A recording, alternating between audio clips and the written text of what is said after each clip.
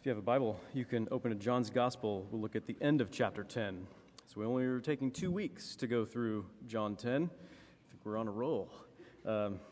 Verses 22 through 42, they're printed in the bulletin there, and there are some Bibles available on the table in the back if you need one. We talk about Jesus a lot here. Kind of joking about that with some friends just before worship was starting. We don't talk about him because we have to, because that's the right thing to do, or because somebody with good theology, that's what you do, is talk about Jesus a lot.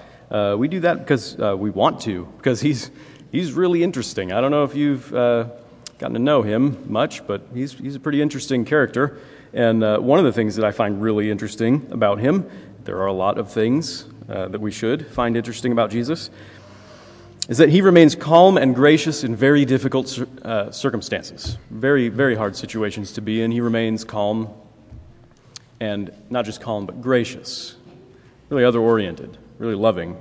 Like when he's hanging on the cross and he prays for the forgiveness of the people who put him there and makes arrangements for his mother to be taken care of by John, by one of his disciples. That's not just calm in the face of very difficult, trying circumstances. That's incredibly gracious. Or like here, in our passage that we're going to look at in just a minute, when he's surrounded by an angry mob in a pretty threatening situation, and is not only able not to panic and just to keep his wits about him, but which would be impressive in itself, but really he continues to proclaim good news to people who are about to attack him.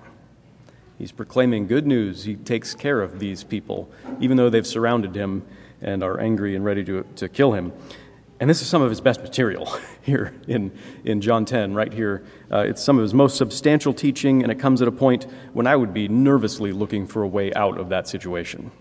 When we find ourselves getting ready to fight, he continues to love and to reveal God to us for our good.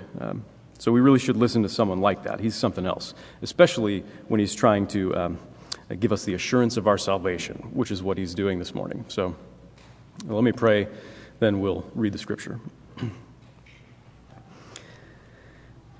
Father, we thank you that you've sent your Son into the world to be our Savior, to be everything we need for a relationship with you. We pray that you would fix our eyes on Christ now as we consider your word, as we consider his word.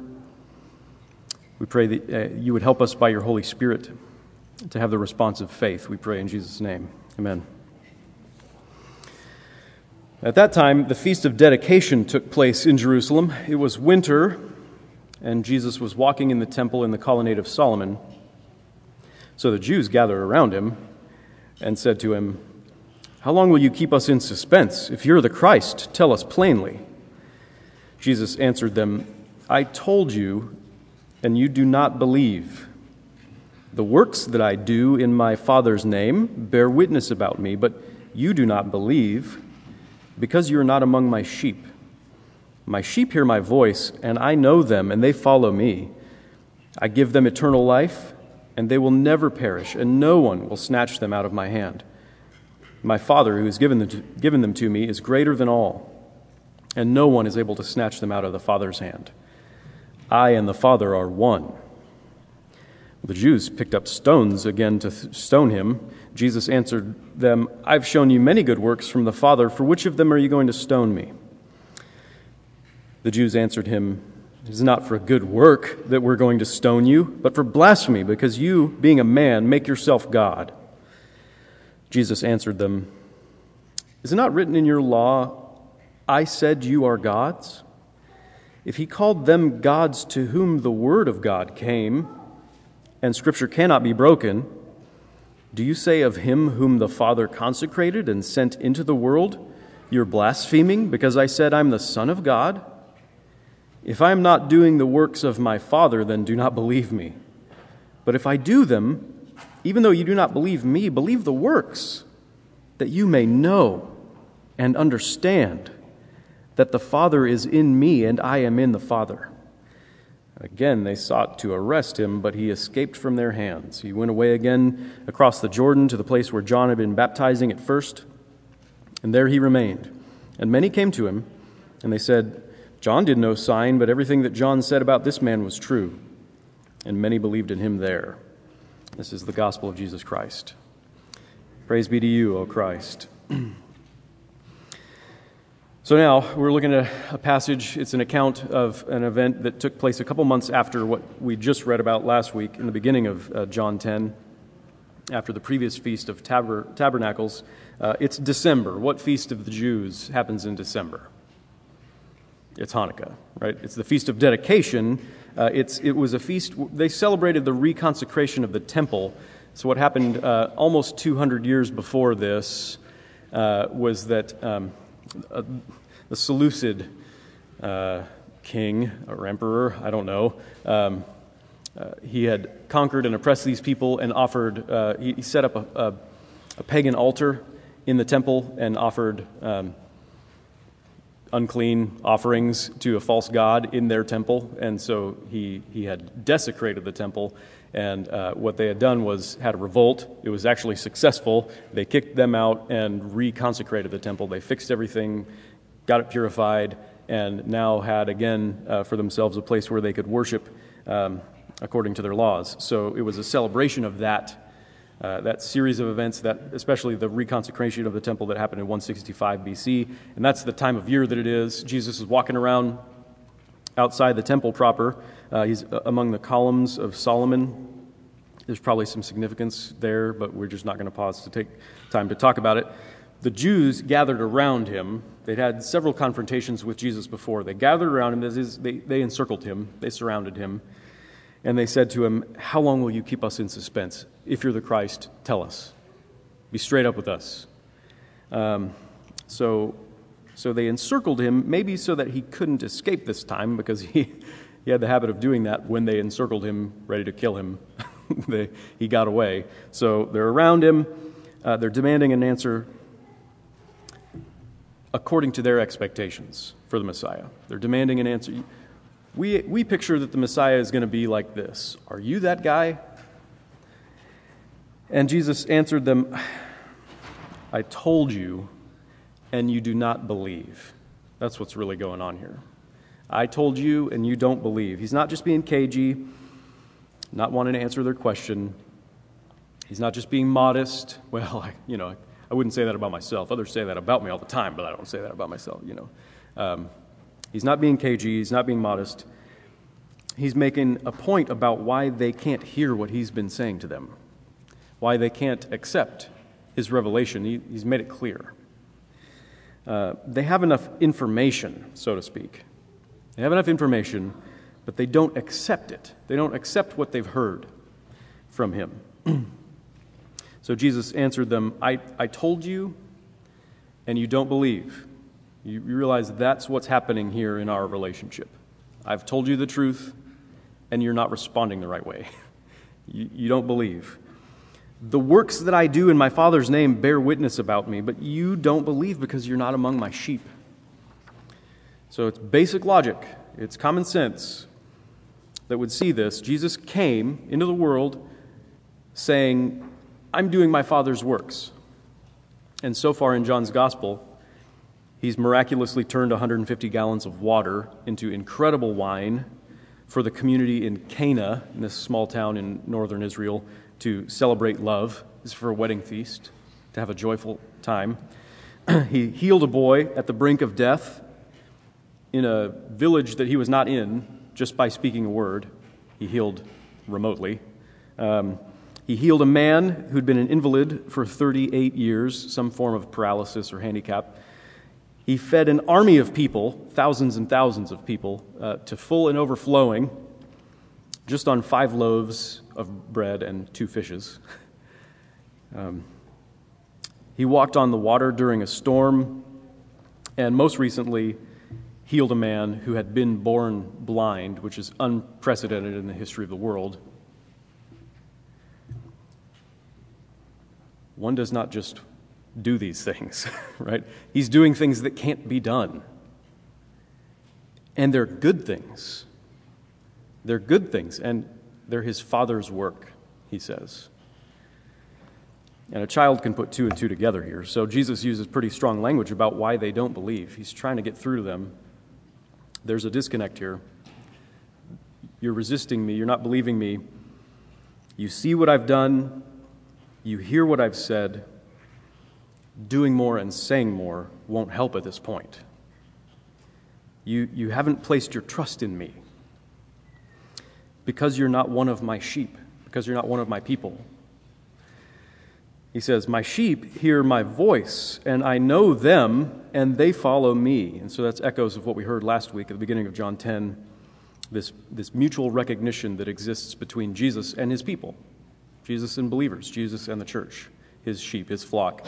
Mutual recognition, a special kind of relationship that exists there. He says, I give them eternal life, and they will never perish, and no one will snatch them out of my hand. My Father who has given them to me is greater than all, and no one is able to snatch them out of the Father's hand. I and the Father are one. So that last verse, verse 30, that's some pretty serious stuff. Theologians and councils have debated these words for 2,000 years and counting. Jesus is looking, what is he doing in this passage? He's looking to give us the assurance of our salvation. You want to know that you have a real relationship with God. You want to know what it means to be a believer, to be a follower of God, to have salvation, to be saved, to know Jesus and be in a relationship. He's talking about his sheep. He's talking about those who belong to him and how nothing can prevent him from giving them eternal life. Nothing can stop him from doing that. And implicitly and in the context, he is talking to those who don't belong to him. And implicitly, they should not be very assured about the reality of their relationship to God. If you're not responding this way to Jesus, if you're not responding with faith to Jesus Christ, then maybe you shouldn't be assured that you're saved, that you have a relationship with God. That's what he's saying. But God wants his people, which is, I think, the main point of this passage, he wants his people to be assured that we are in good hands, that he saves us.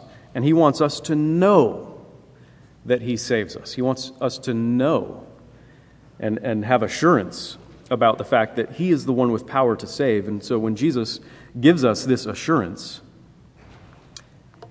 very strange thing, hard for us to process, when Jesus is giving us the assurance of our salvation, he talks about his relationship with the Father.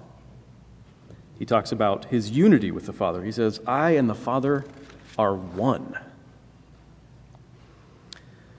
So of supreme importance for the assurance of our salvation, for you finding real confidence in your relationship to God, even in your day-to-day life, of supreme importance is the truth, it's the reality that Jesus is God, and Jesus reveals the life of God. Jesus reveals the Trinity to us.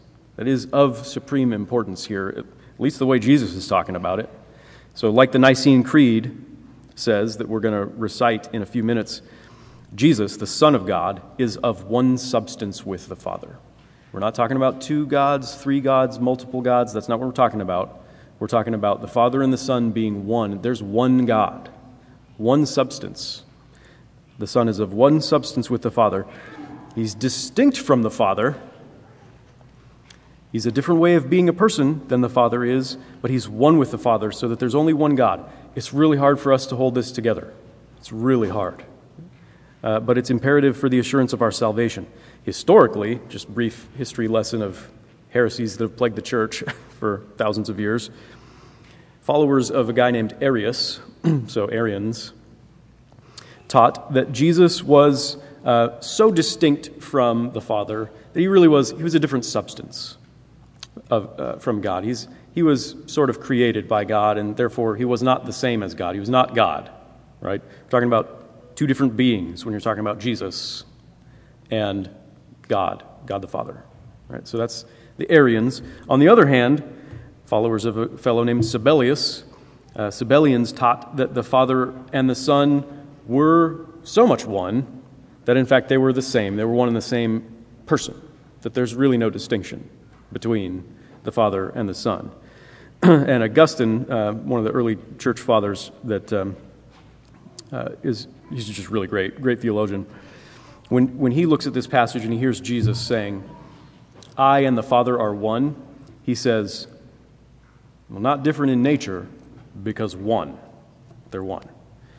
And not one person, because are. Right? I and the Father are. So there's distinction. One. Unity of substance. So Jesus is God, and he's one with the Father, but he's not one and the same as the Father. Right? But he's one with the Father. He is one God. The Hebrews, this was very important to them that we're only talking about one God. It's very important to us that there is only one true God, because it says so in the Scriptures. Throughout the Scriptures, one of the things that the ancient Hebrews recited daily was the Shema, and it's Deuteronomy 6, verse 4, the Lord our God, the Lord is one. But that language, we're talking about one God, that language actually is reminiscent of the language used about Adam and Eve when they became one flesh. Two persons, one flesh. And so there's some similarity of language used there, even in the ancient Hebrew Scriptures, the Old Testament. There's a union of persons.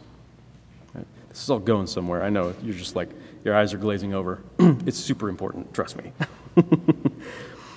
There's a union of persons in the Trinity. This is why it's important. Because the God we're talking about, the God who's the source of all reality, the God that you're hopefully wanting to have a relationship with, the God that's what salvation is, to have a relationship with this God, he is the living God. He's the living God.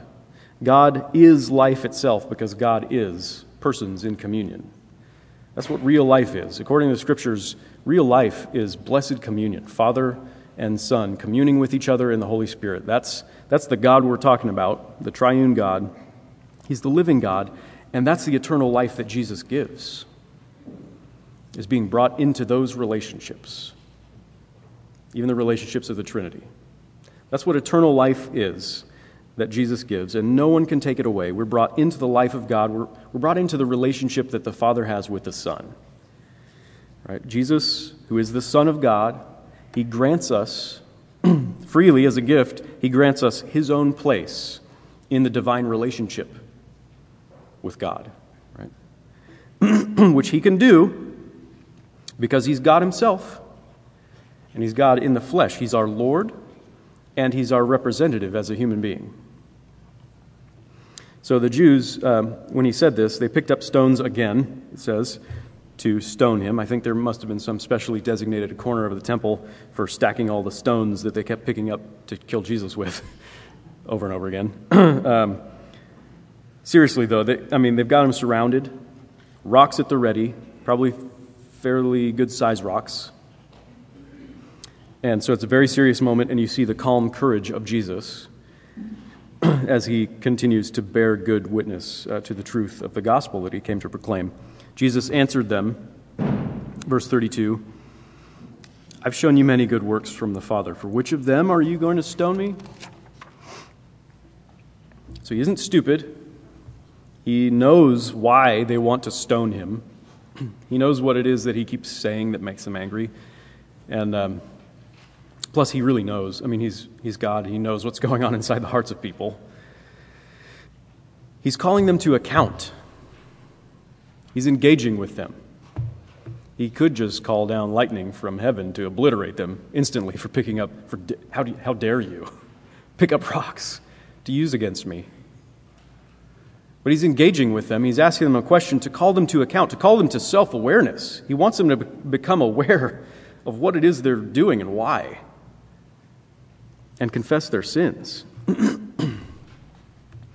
So the Jews answered him, it's not for a good work that we're going to stone you. Oh, that would be ridiculous, right? But for blasphemy, because you being a man make yourself God. So just a little side note. They are right to infer from his words that he is God. He's been claiming that in so many ways. And he doesn't stop them and say, no, wait, you got me all wrong. I wasn't claiming divinity, if that will get me out of this stoning process. No, he doesn't do that. His claim to divinity is always what really sets them off and makes them angry enough to murder him. Well, not murder, right? Not murder him. They're too good for that. It's biblically justified execution, right? They're upholding God's justice. They're concerned with God's name. They're just keeping God's law, executing capital punishment for blasphemy, right? Isn't that their motive? Honestly, I think their dealings with Jesus through the whole gospel really call into question the purity of their motives at this point. They're just like any other religious sinners. Religious sinners, that's not mutually exclusive, right? They're just like any other religious sinners. They're pretending to be good out of a corrupt heart. They're sinners, which means they actually hate God, even if they won't admit it. Actually, I think they're just jealous of Jesus. That's a pretty strange thing to say. Nobody's going to say out loud that they're murderously jealous of Jesus. Why do you want to stone me again? I'm just so angry. I'm just so jealous. It's not what anybody's going to say, but that's what's going on. And Jesus has taught that already in a parable that we find in Matthew and Mark and Luke, the other Gospels. He tells the parable of the wicked tenants. Parable of the wicked tenants. So Luke 20 has one of the versions of this. He says, this is Jesus teaching this parable. A man planted a vineyard, and he let it out. He rented it out to tenants and went into another country for a long while. And when the time came, he sent a servant to the tenants so that they would give him some of the fruit of the vineyard. But the tenants beat him and sent him away empty-handed. And he sent another servant. They also beat and treated him shamefully and sent him away empty-handed. And he sent yet a third. This one they also wounded and cast out. So Jesus is talking about the way that his people have treated the prophets before Jesus came. They rejected God's word from them. Then the owner of the vineyard said, "What shall I do? I'll send my beloved son. Perhaps they'll respect him." But when the tenants saw him, they said to themselves, "This is the heir. Let us kill him so that the inheritance may be ours." And they threw him out of the vineyard and killed him. So that's what's going on here. They're ready to stone Jesus because they're jealous, because they wanted what was his. They wanted what belonged to him. Because like any other sinners, they demanded the right to be gods themselves. That's what we've done. I need to be God for myself, and that means I need to kill you if you're God. And they couldn't stand the idea that he actually was God. I mean, the great irony in their reply to him here is, hey, we're going to kill you because you, being a man, make yourself God. Oh, that's what every sinner does. Makes himself God. That's what all of us have done.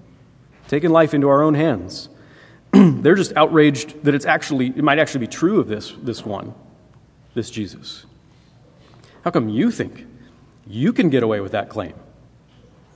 Come on, let's kill him so that what's his may be ours. Like any other sinners, they grabbed to take by wrongful force what God really had planned to give them all along by his grace. Like any other sinners, they could not believe that God would freely treat them very well, to raise them, exalt them, glorify them. And that's been the problem since the garden, since Genesis 3. We came to believe that God didn't want us to become like him. God was withholding from us what belonged to him. And that if we want that glory, that divine glory for ourselves, we're going to have to take it. We need to take it for ourselves, even violently, even overthrowing his rule in our lives. But really, his plan since before the beginning of time, has been precisely to make us like him, to bring us into the eternal relationship, to glorify us with his own divine glory in the everlasting triune life. That's been his goal. That's what we see in Jesus Christ. When Jesus answers these people who are ready to kill him, he deftly addresses both this matter of God's highly exalting his people, yet they have a hard time believing that he would do such a thing. And then also the matter of his own unique divinity. He's addressing both those things. He says in verse 34, and he quotes from Psalm 82, which Berta read in our Old Testament reading. Jesus answered them, "Isn't it written in your law?" So this is something you should believe. "I said you are gods." I said you are gods. That's no fluke. That's no slip of the tongue. That's not just dramatic embellishment in writing. This is the very word of God. God himself has ascribed the highest greatness. I mean, we're talking about gods with a lowercase g. Don't worry about that. God himself has said, you are gods to his people. You're all gods. To his people, the highest glory being ascribed to them, apart from their deserving it at all, that's what he calls them. That's what he names them. The manuscript evidence is a little bit debated. If you go back to verse 29, which we read a few minutes ago, it's translated, my Father is greater than all. It probably should be translated, what my Father has given me is greater than all. And so in the context here, that he's talking about his people. What my Father has given me, these sheep, this flock, these people, the church, humanity that's restored in God's image, those who are brought into the divine relationship, people like us, the church is the greatest reality of all creation. There's nothing more important. There's nothing more glorious or dignified. And that, as you look at it throughout the Scriptures, and you look in ancient doctrines, the history of the church, that's what's called theosis, or deification.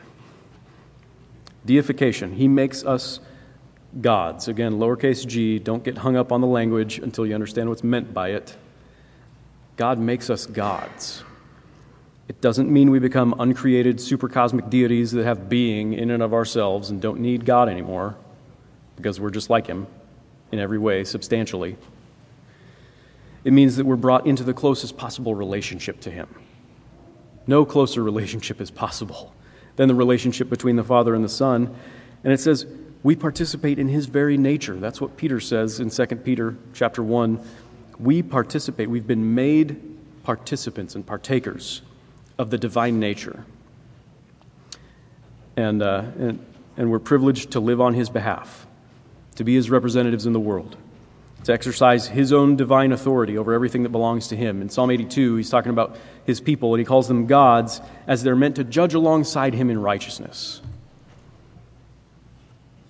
And Paul says we'll judge even the angels. Can you imagine a higher position than that? 1 Corinthians 6. Of course, his people, especially, you see it right there in Psalm 82, his people failed to judge rightly. We sin all day long. We don't do it right. We don't do this humanity thing right. We're not living in relationship with God the way we're supposed to. So he spoke to them. He sent his word to them to correct them and to redeem them. So Jesus reminds them that, in fact, they have been highly esteemed by God. And he gives this argument from the lesser to the greater. He says, if they were called gods, if he called them gods to whom the word of God came and Scripture cannot be broken, do you say of him whom the Father consecrated and sent into the world that you're blaspheming because I said I'm the Son of God? Right? If you all are gods, what is Jesus? The one that God sent into the world. Another little side note here. The almost parenthetical statement when he says, Scripture cannot be broken. I mean, he's basing this whole argument on one word that's found in the Old Testament, right? Gods, that word. It's a very important argument that he's making. And implicit in this argument is the idea that every word of Scripture is pure and right and good, cannot be broken. It's without error. It has power. It has authority. Every single word down to the word, right? So the doctrine of inerrancy is important to us. We believe that the Scriptures cannot be broken, that they are right in what they're communicating to us, right and true, not wrong in any way, and it's a view his enemies shared. It's It's a view that the Pharisees, the religious leaders of his day, they shared that view with him. So just be thinking about this. It's possible to believe in inerrancy and yet oppose Jesus Christ. So think about that. More to Jesus' point, though, is that if God called them gods, to whom the Word of God came, then what do you call the one who is the Word of God himself? The one who was sent into the world for our salvation. Jesus, he's the pre-existent one. He dwelt with God in all eternity. He didn't start existing when he was born or when he was conceived. He had existence in himself, in his relationship with the Father from all eternity. And he came into the world to give us salvation and knowledge of God, and that one then has a legitimate right to be called God. Right? He is God. It's entirely appropriate for Jesus to say that he's God. This doesn't belittle anybody else. It doesn't belittle you for him to be God. It doesn't demean you. It doesn't diminish you for Jesus Christ to be God. In fact, it's good news for everyone else. There's no need to be upset or jealous about his divinity. No need for murderous jealousy, because this God comes into the world for our good, for a good that you can't even imagine. Just look at the things that he does when he comes. He cares for people. He heals people. He restores them. He brings them joy.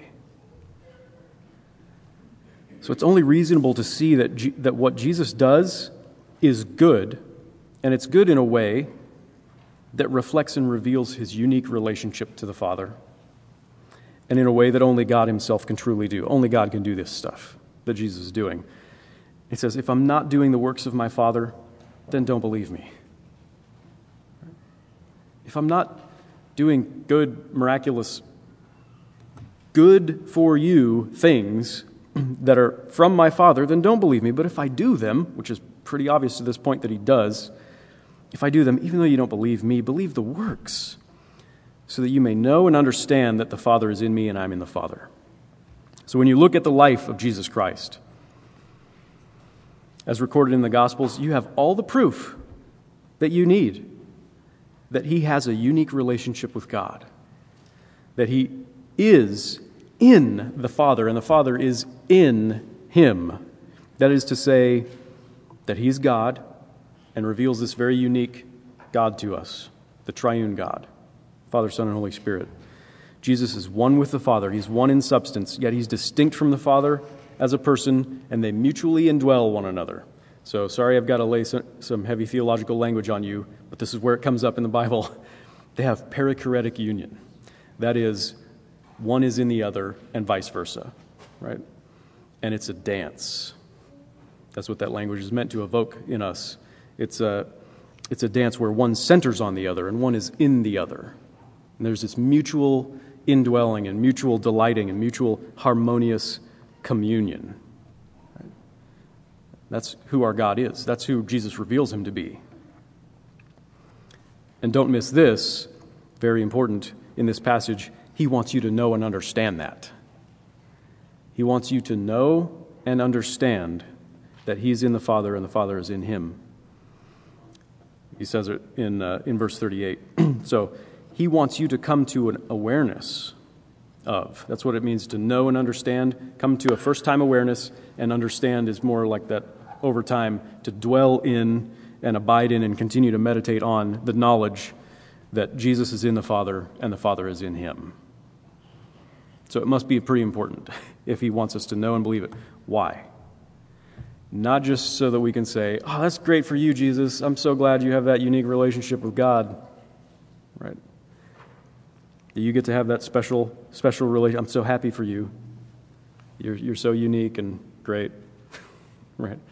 It's not just so that we would praise him. It is for that. But why is it of the utmost importance that you believe that Jesus is God, that he reveals the Trinity to you, that he's one with the Father in perichoretic union? Because that's your life. That's your eternal life right there. That's what he came to give you, that no one can stop him from giving you. That's your life. The Son has always had this relationship with the Father. But then he came into the world as a human being. He took on our humanity. He took it to himself in his own person. That's who he is now. He's united the divine and the human. He came as a human being to bring our humanity into the same relationship that he has always enjoyed with the Father. Blessed union, eternal love, joy, and peace in knowing the Father, God being in us, and us in him. That's why Jesus came into the world, and that's why we need to know it. Irenaeus, one of the ancient church fathers, says, Jesus became what we are in order to enable us to become what he is. God became a man so that humans could become gods. Humans like us being made gods, participating in the divine nature, that spiritual relationship that the Son enjoys with the Father. Not ceasing to be humans, but pretty highly exalted in that relationship. Someone asked me this week a very important question that I think probably we all wrestle with, whether you're a Christian or not, how we can know we have a good relationship with God. How can we know it? I mean, when we assess ourselves, we assess our own progress in the Christian life, we assess our spiritual activities, our devotional energies, our thoughts and words and deeds, we're assessing all our relationships and all our interactions. When we look at ourselves and we're trying to figure out, am I in a real relationship with God? Is this a good relationship with God? Is this what a good relationship with God looks like? I think when we do that, it's really easy to doubt whether we're seeing anything like a good relationship with God. It's really easy to look at yourself and doubt that there's any solid, strong evidence of a good, secure, vibrant, this is what a healthy relationship with God looks like. I look at myself, I'm not going to see that. I look at my own relationship with God and can get easily discouraged. I don't pray right. I don't pray enough. I don't love others. I don't pray for them. I don't serve them. Not like I should. My faith is weak. My personal knowledge of God is flawed. I don't even want to ask the question anymore of myself. When I look at myself and ask, does this look like a good, healthy relationship with God? I just push that to the back of my mind. I can't answer that question. I'm afraid of the answer to that question when I look at myself. And that's probably true of you if you're a Christian. That's probably true of you if you're not a Christian. How can I know then that I have a true, healthy, good, vibrant relationship with God? How can I know that I have eternal life, that I have the assurance of salvation? How can I know that I have a good relationship with God? Well, it's when I look at Jesus and see his relationship with God as the perfect human being united to God in the kind of oneness that where he says, I am in the Father and the Father's in me. His relationship to God is my relationship to God.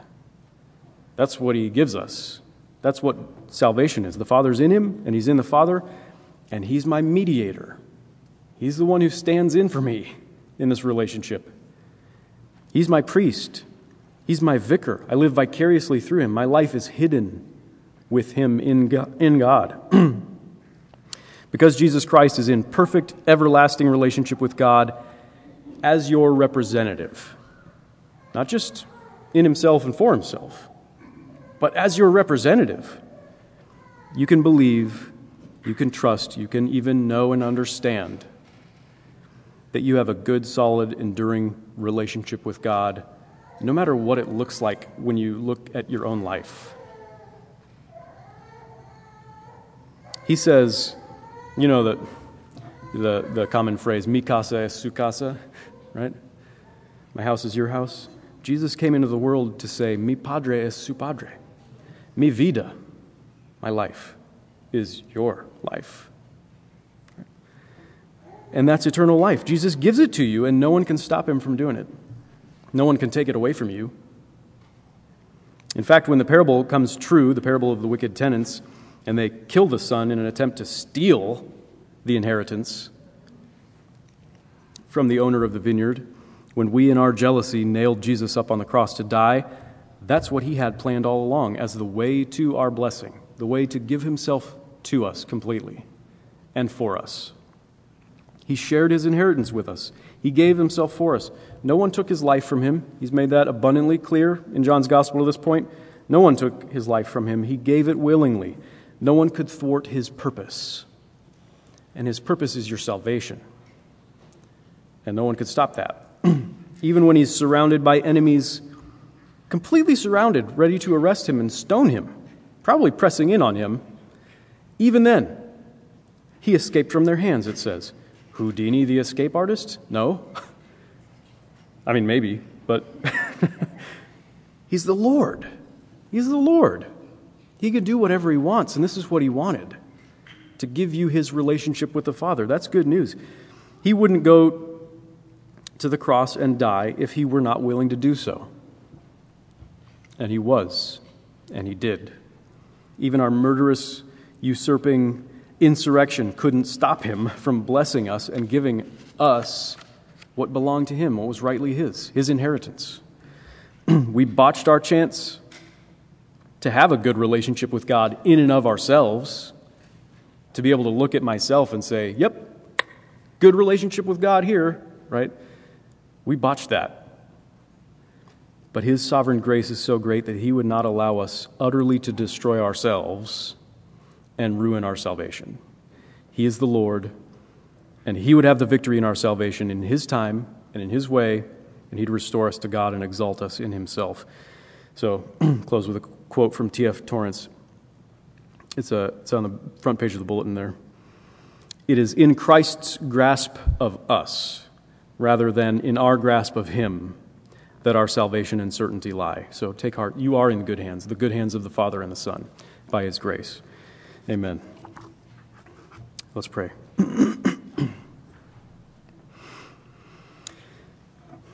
Father, this is too much for us to take in. We need to sit with Jesus' words for longer than the time allotted for us here. We need to sit with Jesus' words and to sit with you and Jesus himself all our lives and contemplate who he is on our behalf. So we pray that you would keep us mindful of Christ throughout our days, that you would encourage us with the words of Christ and the reality of Christ. Encourage us knowing that that our relationship with you is secure in him, that he lives it for us on our behalf and freely gives it to us as a gift of your grace. We pray that you would give us the assurance of our salvation, when especially when we need it, when we come up against those times where we're discouraged about the apparent state of our souls. When we're looking at ourselves, we pray that you would fix our eyes on Christ, who is the author and finisher of our faith. We pray in Jesus' name. Amen.